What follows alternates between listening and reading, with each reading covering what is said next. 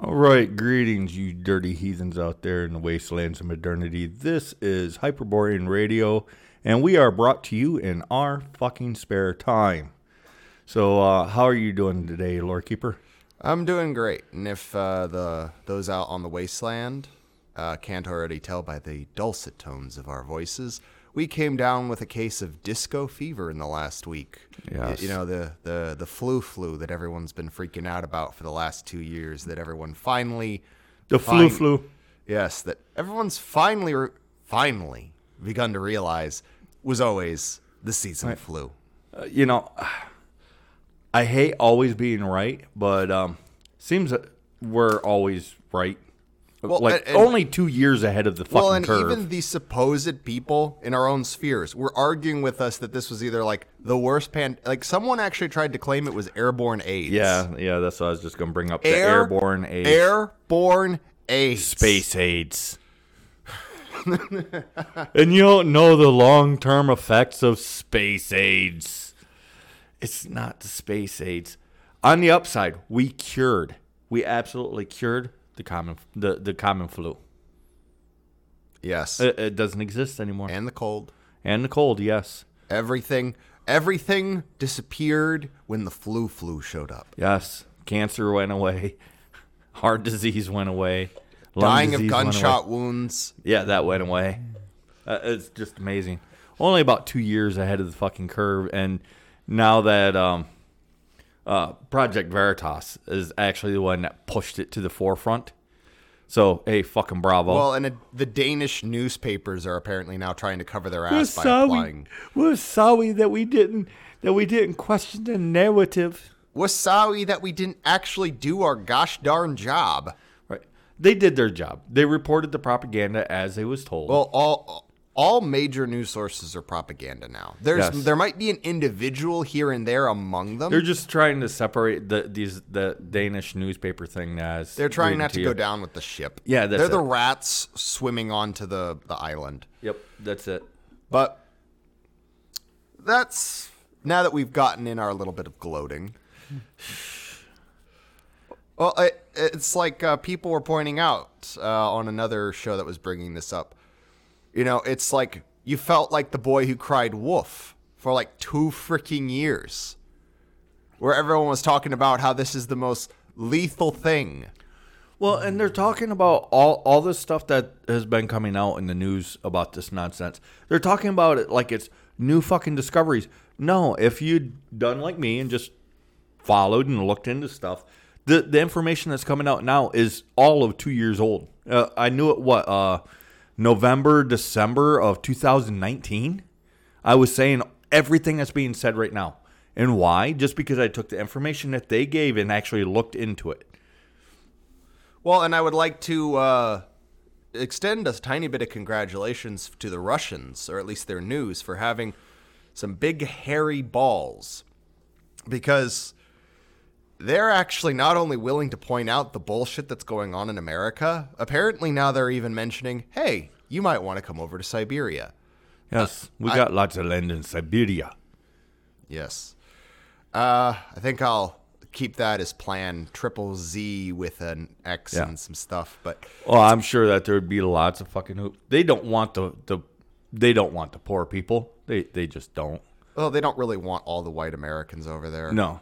Well, really, can you blame them? No. I mean, because California would bail. Oh, yeah. The rest of America doesn't want California.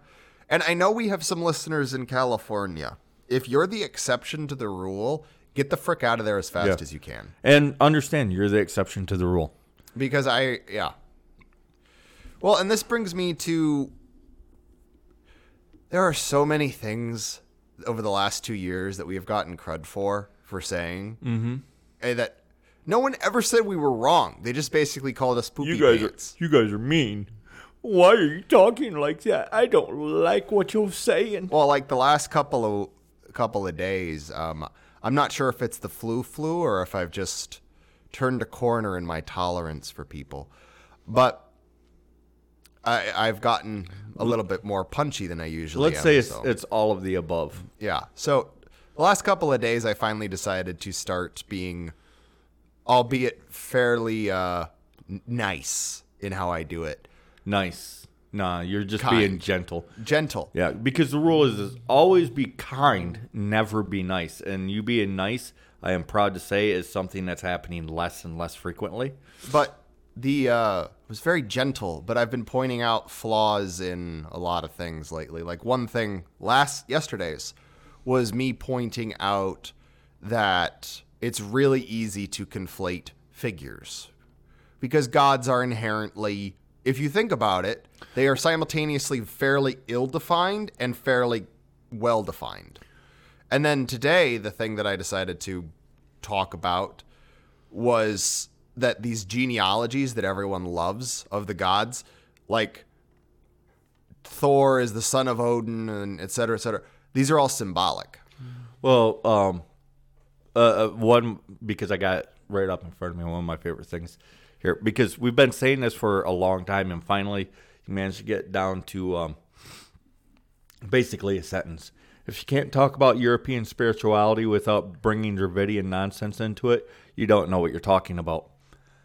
It's true, because we've been talking about European spirituality for a couple of years now, and we never have to go to any other culture. Well, and to fill in the blanks. There are no blanks that need to be filled in.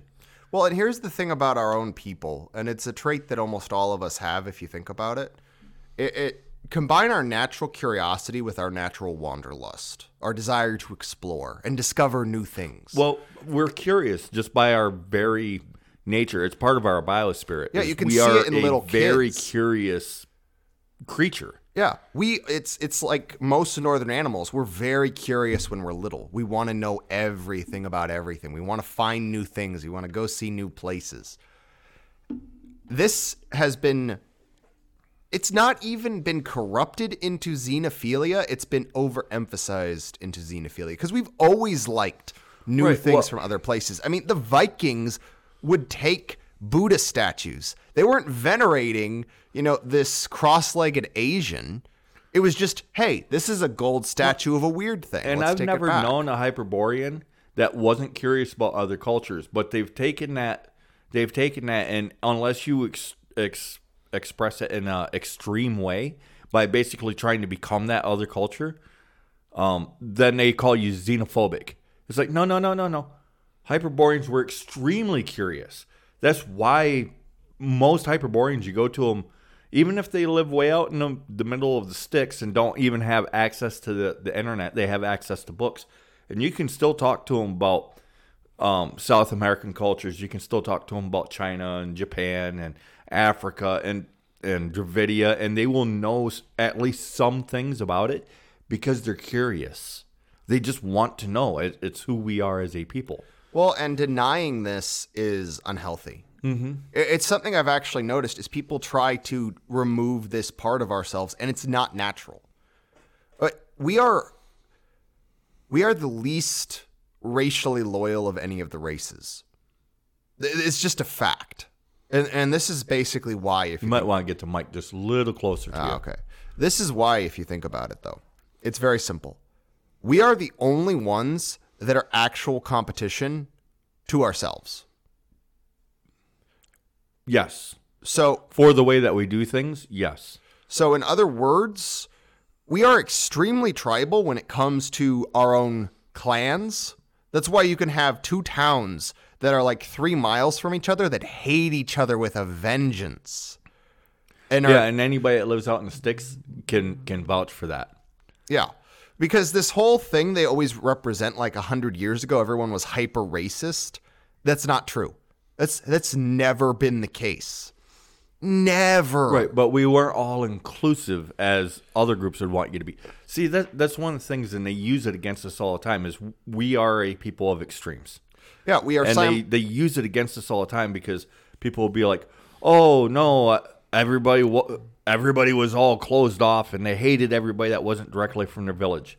And then somebody will say, well, that's not true. Well, you're right. It's not true because they loved everybody from everywhere and it was all inclusive. And look, they brought in people from the Middle East and from Asia and joined them up with the Vikings.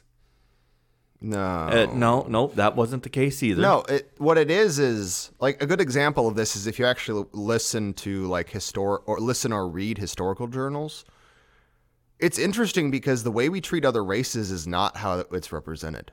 Like if we get Asian castaways, we're not immediately calling them slurs and putting them into slave labor. Well, yeah, because you end up delving into this a little bit because you're looking more into the history now, finding out. Yes, there's a lot to be learned from the history in conjunction with the folklore. But the other races have a tendency to describe us, describe us as extremely kind, like the Japanese people that you found. And they was helped every step of the way by, who was it? Oh, yeah, the evil white man. Or the Cherokee Indians. Mm-hmm. They were actually taken over to Europe as like an embassy. People were fascinated by them. Like we had to our own people over in England had to fight back their desire to just interact because they were fascinated by these weird looking people. Mm-hmm. It wasn't aggression. The only reason that we develop aggression towards these other groups is because of negative influences. Like the reason that a lot of whites in America would get negative opinions or actions towards the Amerindians, it's very simple. It's because once you've been raided once or twice by these people, you tend to not have a high opinion of the people that were, stringing up your 3-year-olds. Mm-hmm. Well, yeah, there's a wide variety of stuff. And for people digging into history, let me see. Well, we're all aware that they're currently right now rewriting history. But this isn't a new thing either. So that's why I've always advocated for getting as close to the source material as possible. And some of the most interesting things will be personal diaries. Personal diaries are some of the best things that you can get a hold of, because it lets you know what the people on the ground were actually thinking, as opposed to opening up a history book about a period of time. It doesn't matter who wrote it. It could have been the best historian in the world. He still has to write it through a particular lens. Well, and if you've noticed, the actual historical journals are the least fucked with, because there's so many of them that they haven't bothered to really edit them. And most of them are out of print, so you basically have to find them. Well, and like the Cherokee thing, modern historians will talk about how horrified the Cherokee were that went over to England, and how they was pawed at, and it was horrible, and it was. But yet, when you read the actual diaries from the time, that is not at all what they was saying. They was actually like, oh wow, I showed up over here and over there, and I'm just instantly like a superstar, a celebrity, and they're uncomfortable. Because they're not used to, first of all, being in a completely foreign land.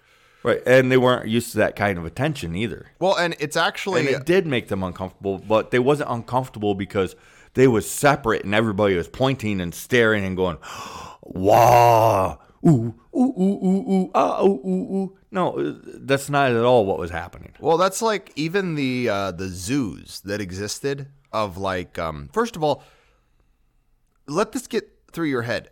There were zoos of black people in Europe up until the 1930s.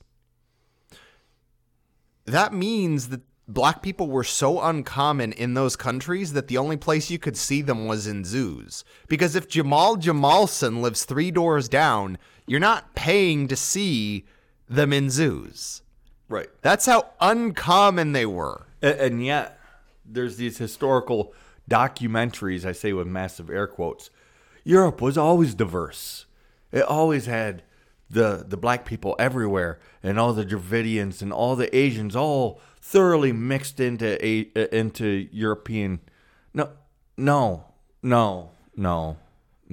That's just not the way that was. Fortunately, we're not the only ones fighting back against that nonsense anymore. There's some more, let's call them middle of the road people that are also beginning to fight back against that. Well, everyone's sick of it. Everyone's sick of it. It's like everyone knows Cupid ain't black. Mm-hmm. Cupid is Cupid. And here's the thing is, the cults of gods can shift and expand. That's why I bring up like Asclepius. He is a Greek god, but he's effectively the god of, the god of medicine for all of Western Europe. I'm not sure if you get into the Slavic areas if he's got the same level of importance, but definitely in the Western cultures, like the ones that have had an extensive influence on America, yeah, Asclepius is the god of medicine. Oh man, we've had so much build up here before this this podcast dump, but there's like the other day we was talking about priests. Everybody wants these priests. I'm gonna go to my priest and ask my priest, and my priest is gonna answer my questions.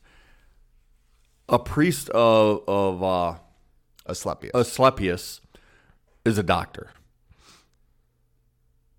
I was actually going to roll with the Hippocratic Oath, which is the Hippocrates. Yeah, that's it. Again, a doctor. That is how it works. You didn't have the generic priest. You had the priest of. Yeah, that's why this doesn't work. Like where everyone's trying to have their Gothies and their Druids and whatever. But that's not to say that the Christian priests are doing it wrong. No, they're doing it right. Well, you do the work of your God on earth. And what is the priest of Yahweh supposed to be? They're a shepherd for the flock. And what do you shepherd a flock for? To fleece them and eat them. And they're doing their job fairly well. Mm-hmm. And here's the thing is, I used to, it's like most things. To lead them around by the nose, and if you can't, then to drive them. Yeah. Because I used to be of the opinion, maybe there's some good priests out there. You know, you can think of like a bunch of fiction. Well, they are good priests. They're good priests because they're doing their job as intended. Oh, I meant good people. But, no. But the only ones different. I can think of are fictional, like Friar Tuck, who might have actually been pagan. And then some of the stories. older stories, the Friar Tuck wasn't a Christian friar. He was a pagan holy man. Yeah. Or Father Brown. Because I'll admit, like I like mystery shows. It's one of my weaknesses in modern media is I like mystery shows. So, but I can't think of any actual good priests who are good people by European standards in real life. No. I mean, you've even met some people, they go to seminary school and they leave because they realize it's not what they think. Oh, yeah. I've met a few of them that went to just devout Catholics. And then they went to seminary school and they stopped being Catholics. They're like, the worst thing for Catholicism is to learn about Catholicism. Just like most of the people, well, fully half of the people that leave Christianity, it's because they actually sat down and read the book. Because there's a lot of accounts of this online. They actually sat down with the Bible and read it from the front cover straight through to the back cover, just like a regular book, because it just finally dawned on them, this is a book. So they read it like a book, and they're like, what the fuck? Well, and what's hilarious to me is people trying to paganify Christianity. They'll look into the Apocrypha, which is actually far more interesting, but it's much less useful for what the Bible's intended for, which is a control mechanism. Or they'll start talking about the shamanic elements of the Old Testament. Yes. Or one of my personal favorites. But yeah, they basically try to turn Christianity and by extension, like the Old Testament and Judaism, closer to a European pagan faith by like talking about this or talking about that and then trying to reframe it. And all it does is make them look like weird. It's the same as those people that claim that Christianity is actually a white religion. They're everywhere. I mean, you can't go 3 steps without bumping into one. Well, and here's the thing: is if you look at folk religion, sorta, but that's because folk religion is just it's a veneer of Christianity painted over the pagan customs. Yeah, like guardian angels. Or people turning into angels in heaven. There's entire children's books about this. In Christianity, that's not how this works. They're cosmic entities by like Christian canon. Mm-hmm. Personally, I think of them as Lovecraftian horrors based on how they're actually described. That's because, again, that's how they're described. But the way most people view them is cosmic entities. You don't get to become a cosmic entity just because you died. Well, and in particular, these cosmic entities, they think of them from my experience of talking with these people. They actually view them as like the angels. They're just people with wings, and they become cosmic, and then they fly through the cosmos, which is heaven, and They get little halos. yeah, it's weird, man. It is really weird. And earlier we was talking about Valhalla and how a lot of people have just replaced the idea of heaven. They just changed its name to Valhalla. And why is this? It's because people, when they was Christian or they weren't Christian, but their family was trying to get them to be Christian, they never read the book. Then they're coming over to paganism. And they do the same thing. Yes, and they're introduced to the Eddas. And then they do the same thing. They never actually read it. Well, because Valhalla is not heaven. No, and it's specifically for the slain, and it is The warriors the warriors who are slain. on the battlefield, not just killed, Because there's not just died. many different halls you can go to. There's the Meadow of the Ancestors. There's Hell, which is basically where the Forgotten go. But back to Valhalla, because that's what everybody... Valhalla and Hell. Hell is bad. Valhalla is good. No. If you're going to be... It's like what I was telling you earlier. It's like somebody that was only very loosely had any idea at all about Valhalla.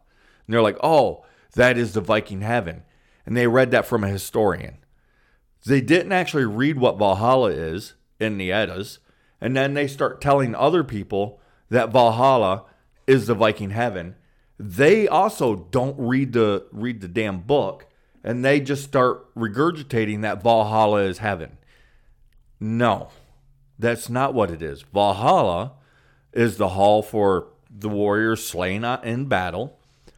You get up every morning. You fight until dusk. You die.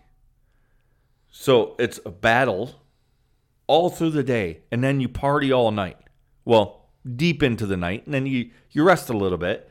And then you get up, rinse, repeat. What kind of heaven is that? You have to die every day. You fight to the death every day. Now, I'm sure for some people out there, they're like, oh, that sounds like heaven to me. You're the rarity. I like to fight. To me, that does not sound pleasant to have to fight every day until I die. Because that's Valhalla. Valhalla is not heaven. No. Valhalla is a training ground. Yes. For war. For war, specifically. And basically, because I've actually had some people argue that when they're trying to convert Christians to paganism, which first of all I think is a big mistake in general, to use the conversion method. Yeah. It's useful to use Christian parallels, except the Christian parallels are wrong. Yes. When you try to say Jesus is Balder, you're wrong. When you try to say Odin is Yahweh, you're wrong. Well, when you try to say Loki is technically- Satan, you're wrong. What you can do, if you really want to go this route, which I actually advise against, it is actually better to go off of, yes, you can use Christian concepts, but you have to expand on them. Like, for instance, it is actually easier to explain that, say, and even this is a step in the wrong direction, but whatever. Balder is closer to Aslan from freaking Narnia than he is to Jesus. And he doesn't even have anything really to do with Aslan. No, either. but he's closer to Aslan than Jesus. Well, and part of that is because C.S. Lewis had like a borderline spiritual experience with Balder. Mm-hmm. And that was partly what eventually inspired him to do the Narnia books, which is why there's so much solar symbolism in Aslan. I don't know. The easiest way I've had explaining it was take everything that you know about Christianity wad it up in a ball, throw it in the trash, because ethnic faith has nothing to do with Christianity. No, I've had that discussion with Christians before, or pseudo Christians, and got them to actually understand some of the concepts way easier than trying to do comparative mythology, which comparative mythology is almost consistently done wrong. Comparative mythology is not focusing on what's the same. Comparative mythology is you see these two things that are similar, now focus on the differences. Well, like, for instance, thunder. Thunder and lightning are terrifying if you think about it. Thunder is ridiculously loud and can shake the earth, and lightning can be an insta-kill. So, of course, Can be. So it's not uncommon for a god of high importance to be attributed either thunder or lightning. Mm-hmm. This doesn't mean they are the only gods, but it's a powerful enough instance. It's like gods who can control earthquakes tend to be very important too. Gods of the sea for seafaring folk. Well, through trying to explain to Christians or pseudo-Christians what ethnic faith is, because when I first bring it up to them, the first things that they go to is, oh, you mean that Viking religion, or followed up with Wicca, or the other way around. I'm like, no. And then I begin to explain it to them, and I start off with take all of your everything that you've been taught in Christianity or know about Christianity, ball that up, throw it to the side. It has nothing to do with what this is, and begin fresh. And then I do the explanation, and I've had more than one tell me, that sounds really intriguing, and I would love to follow something like that, but only if there's already a community. And therein lies the problem. Well, and part of it, too, is they're looking at me. They want to be like me, but they have, all of them that I've talked to that have gotten interested in it, they all admit that they are not strong enough.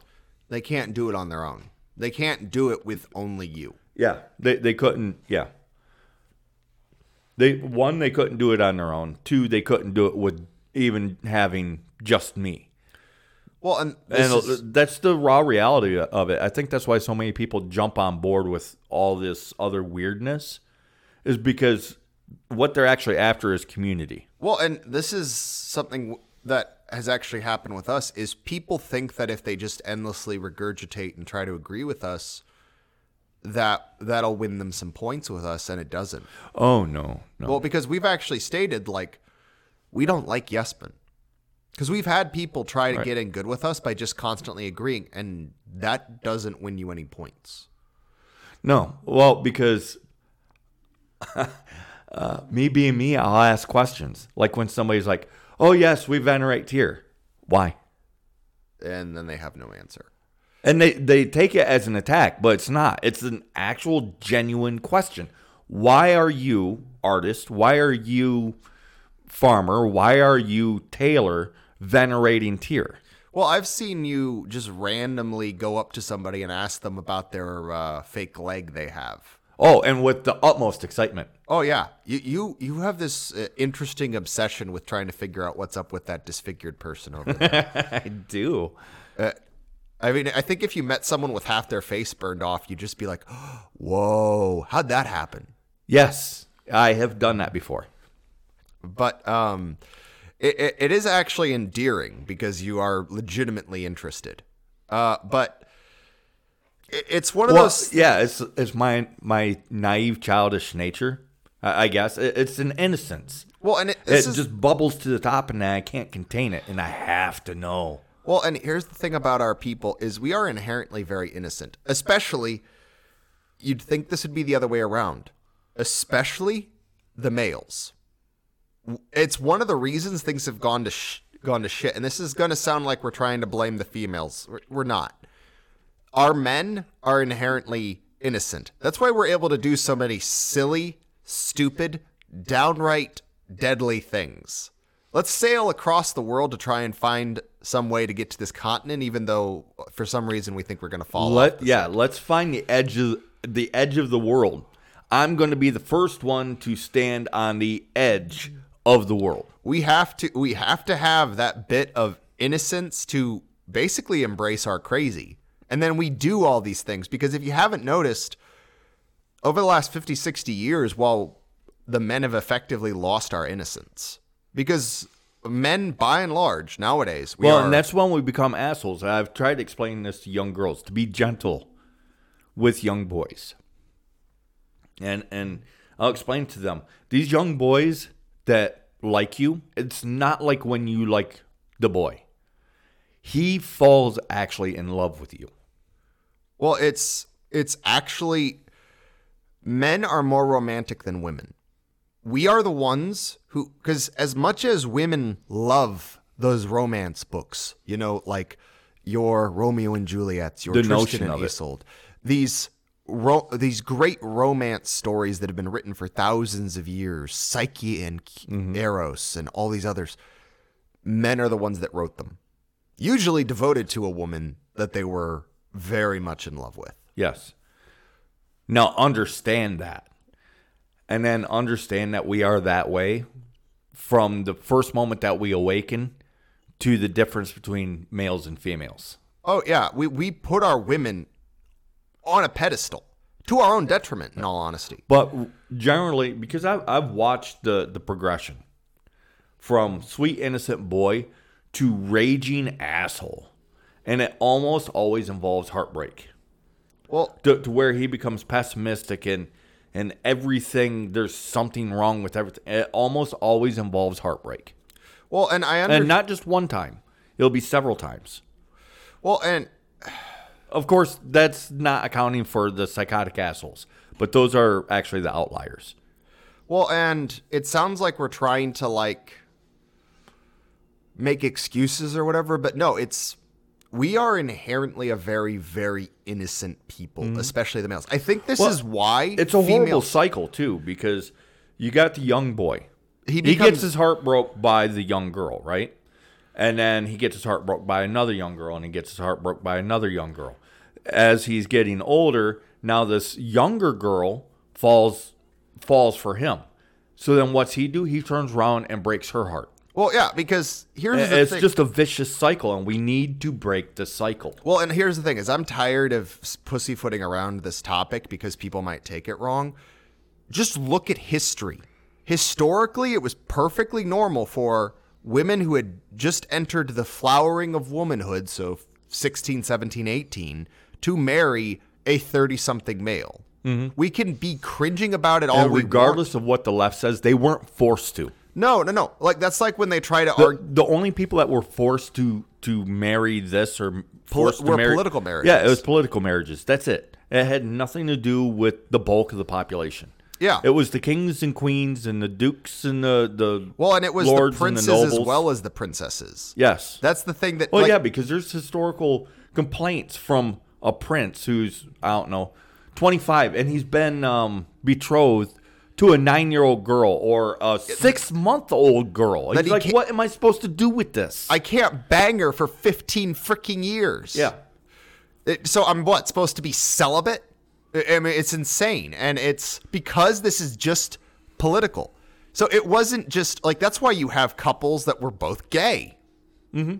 I mean, it happened because it was just political. It's like, so long as we crap out an heir, I don't care if you've got 5 little boy toys. Yeah. I mean, it was all political. That's why so many freaking kings had mistresses.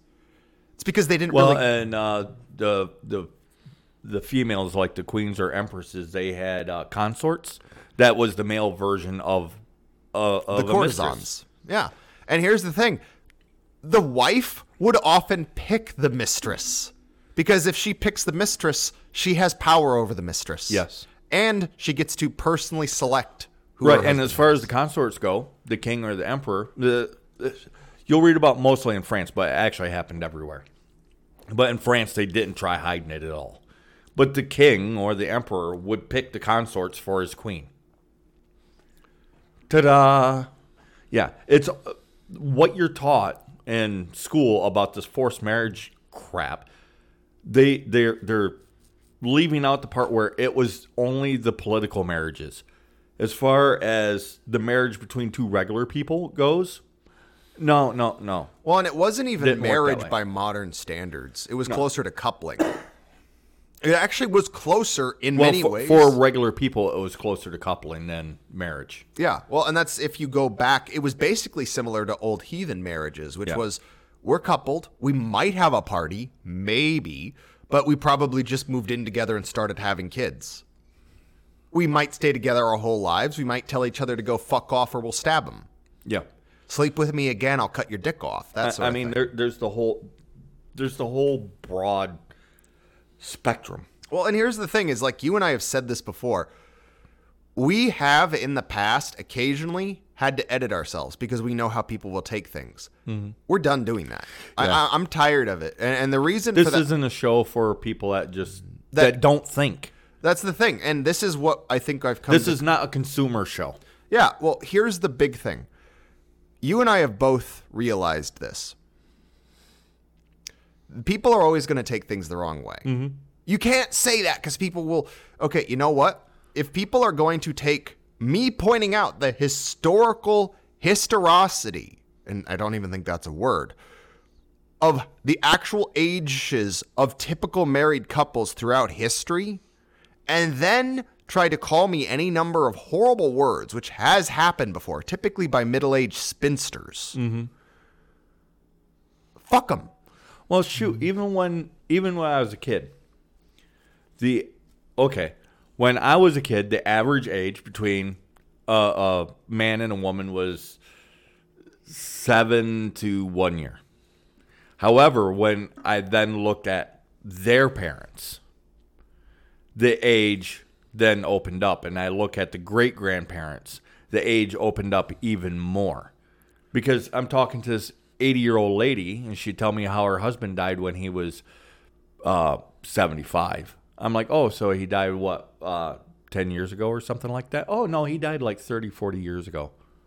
Yeah, which is means she was what, like 25, in her, yeah, there was years younger than him? A lot of them, they'd be separated by kind of ballparking the age gaps. But most of them, there'd be a 15 to over 20 year age difference. In some cases, like up to 30 years age difference. Well, like, and they loved their husbands dearly. Well, that's like me. Just using me as an example. Oh, and one of my favorite things is, well, I'm kind of glad that he died when he did, because I still love him. If he had stayed alive longer, I don't know that I would have continued to love him. Yeah, because that's how our people are. But like myself, for instance, I can look at pictures of myself in my late teens, early 20s. I look so fucking ridiculous. I had like a crustache and I was really skinny and slim. I was really lanky. I was not really an attractive man. It's how we age, and that's why. God, you look so old. No, I just don't look like a woman with a penis. Well, because I actually have in the modern day, and myself, I'm always, even though I know it happens, I'm oblivious to it until after it's happened. Mm-hmm. But I'll have women come up to me and do, like, I've had like women at work will often find excuses to either touch me or have me touch them. Yeah. Or will actually change the way that they do their hair just off from like a side comment or whatever. Like they did the tips of their hair crayon red. Yeah, I don't really like that. I'm more into girls with natural hair colors. 1 week later, back to being a brunette. Yes. So I notice these things. I'm just also a Hyperborean male, so I am incredibly oblivious to this until well after the fact. And then it's like, oh. Well, I practically had a girl ask to come home. Well, part of with it's me our and I naive didn't nature. notice. I was so pissed at myself after that. But part of it is our naive nature. Is we're so naive that in many ways we're oblivious, but in other ways we're extremely observant. So women, when they say that men are stupid, they're not wrong. We are. when it comes to them. Well, and I think that's part of the reason that, because there's actually historical records of this, like the pagans would have like a quote unquote wise woman with them when they would meet for like talks. Mm-hmm. I think it's because our men instinctively know we're very innocent and naive. Mm-hmm. Our women are less so. Well, and both sides need to pick up the fucking slack. Well, both sides need to pick up the slack, both the male and the females. And our role is actually to protect each other. The women's role is to protect the males. It's just the male's role is to protect the females. The men protect physically. We provide the physical protection. No bears, no raiders are getting you while I'm here. Whereas the women defend socially. Mm-hmm. And that is, we are failing on both counts because the men right now, just look around. We're inviting the raiders in. Yeah, and we're weak. I live in a city. I am so much stronger than any of the males around me. It actually sickens me. And that is not good because I should not be that level of strong because I'm still in the process of deprogramming myself from all these negative traits I gained when I lived in Liberalville. Makes me sick because where I'm from, I'm actually one of the smaller males. Well, I'm one of two things. Either I'm a giant or I'm short. Either way, I'm a pretty stout guy, so I still fall under the big side. But, like, in the city, so many of the males are so much smaller than me, even if they're taller. How? What the fuck is going on? How can somebody be 6 inches taller than me and still smaller than I am? And why is it not uncommon for me to be surrounded by white guys, but they're all only shoulder tall to me? It's like, what the fuck is going on? Or when I saw a guy that was literally pear-shaped, I'm like, how does this happen? Actually pear-shaped. That shouldn't even be physically possible. Fat doesn't collect that way on males. I don't even... He was literally pear-shaped. It was... weird. It should be impossible. Well, and the only way you get that has to be some actual effort went into that. Like he woke up one day and he said, "You know what? I am going to achieve the impossible. I shall be shaped like a pear. I shall turn into a pear." And through be a pear. 10 years, think like a pear. 10 years of intensive training, he finally managed to achieve his life goal of being shaped like a pear. He is a pear now. But so on the male side, we are weak. There's a lot of weaklings out there, and it actually sickens me. And I'm not saying I am I am nowhere near the strongest, and if I am, woe to us. Mm-hmm. That being said, on the female side, there's a lot of weaklings too. And here's the thing: is women, you don't have to be able to tank a bunch of blows. You don't have to be Lady Hawkeye. You don't have to be Black Widow. You don't have to be Wonder Woman. But you have to... What you have to do is care. Care and be physically strong and willing to fight for your people. Well, and mostly care. Yeah. Because the guys, we should be doing the fighting. It's nice if you can, but your main job is to care. Yeah, you want to be a shield maiden so bad? Start actually defending the males from the onslaught of bullshit we get. Because here's the thing is, you women, you know that if a male actually tries to defend you from, I don't know, some verbal bullshit. From anything. From anything on Twitter. Anything. Or Facebook. Just anything. Yeah. Right now, it's shitty to admit, but right now, we are currently in a situation where the bulk of the fighters, because of the nature of how the fighting's done, the most talented fighters are going to be female. Or feminine. Or feminine, which is part of the problem with the males. Kind of like our last show where we was talking about, I think it's our last show, but dopamine, the anger thing. There's guys, and bravo, they're trying to figure out how to be masculine. Anger. But the thing is this anger that they're talking about, it's mostly a feminine trait. Well, and that's the thing is Instagram, Twitter, Facebook. It is a war. Anger everywhere. It is a war of words. It is a war of reputation. Well, and everybody's mad. Yeah, and everybody's mad. This is the realm, if you want to admit, this is the realm of where women fight. The destruction of reputations, the destruction of by words, the spreading of insults, rumors, the trading of secrets. These are all things women excel at, especially when they want to destroy somebody.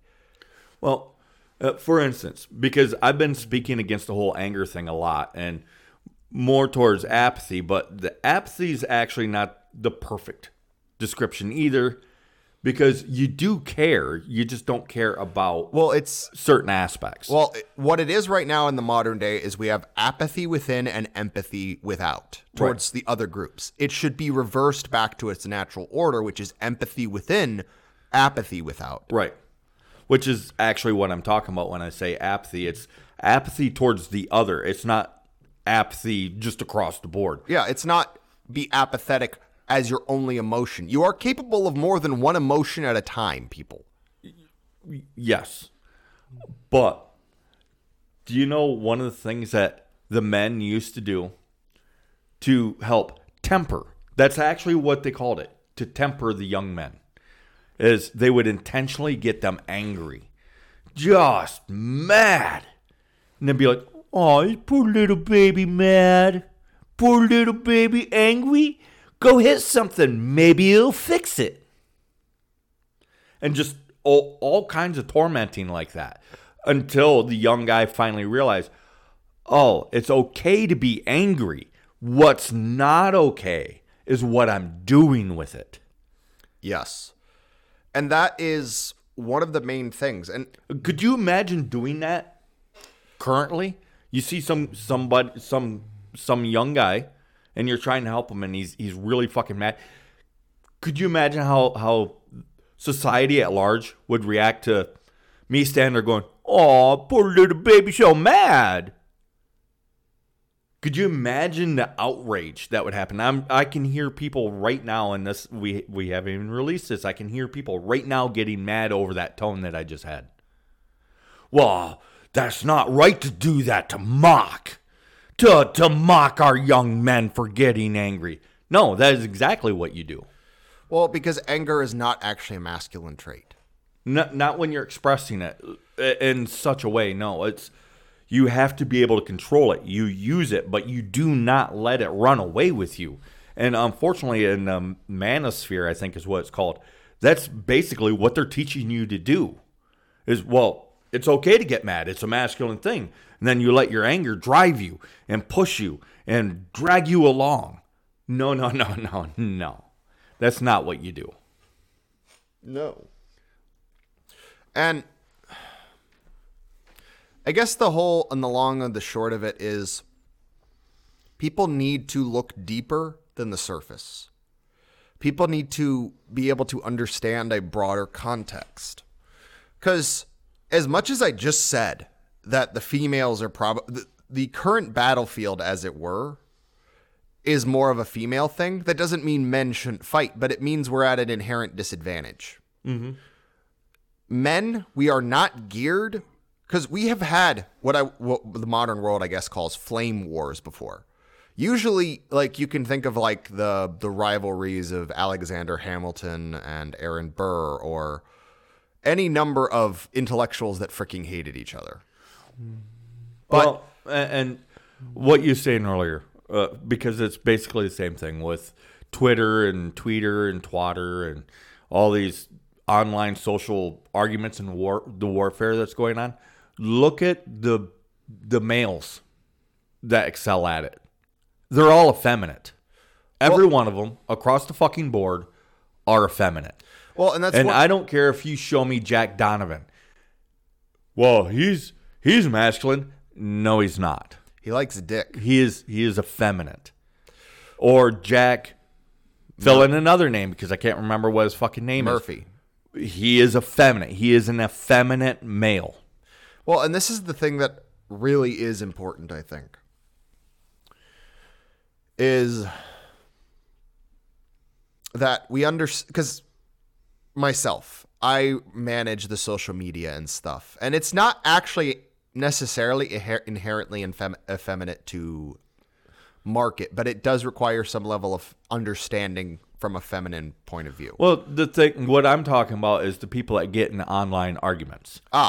The social warfare, which is what these particular people are engaging in, is the social warfare of words online.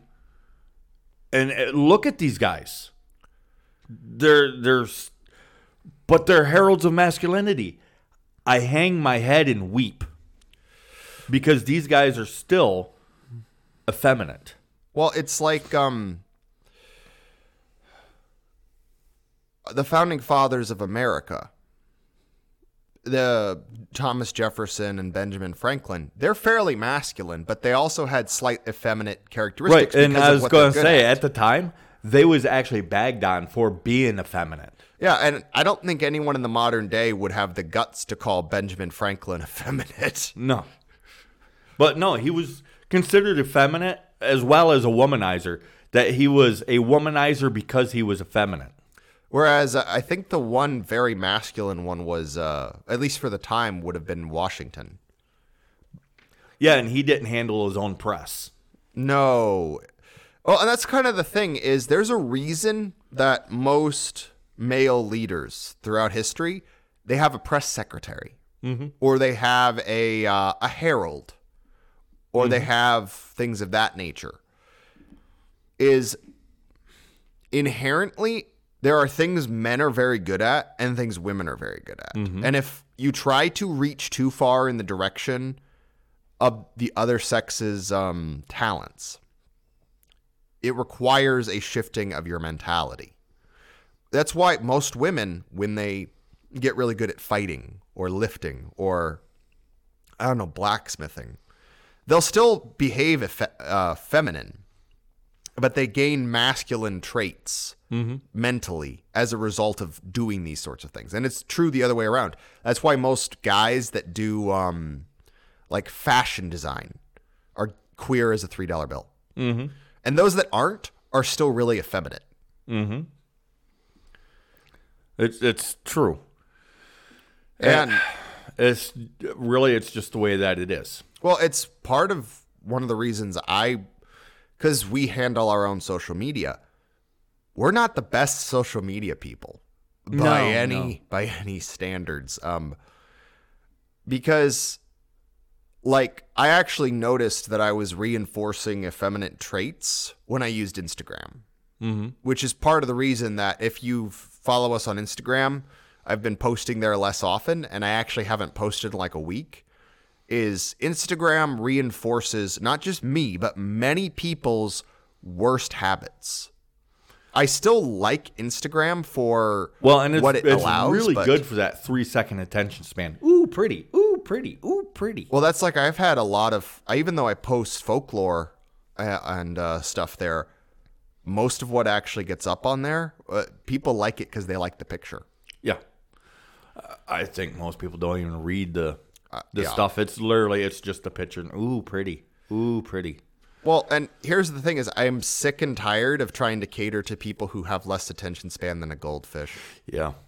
All right, but we're running out of time. We was kind of all over the place today, but here's the thing. We also wasn't. If you're wondering what I'm talking about, go back, listen again, and see if you can figure out what all the ties together through the entirety of the conversation is. Because we've been accused of being a little bit schizophrenic, and well, you guys don't really talk about paganism anymore. That's all that we talk about. I invite you to go through, listen again, and grab a hold of the overall theme, because it's there. Yes. We are actually really focused on whatever it is that we're talking about. The only issue is because any one of the topics that we talk about can be explored in so many different fields, and we don't cater to consumers.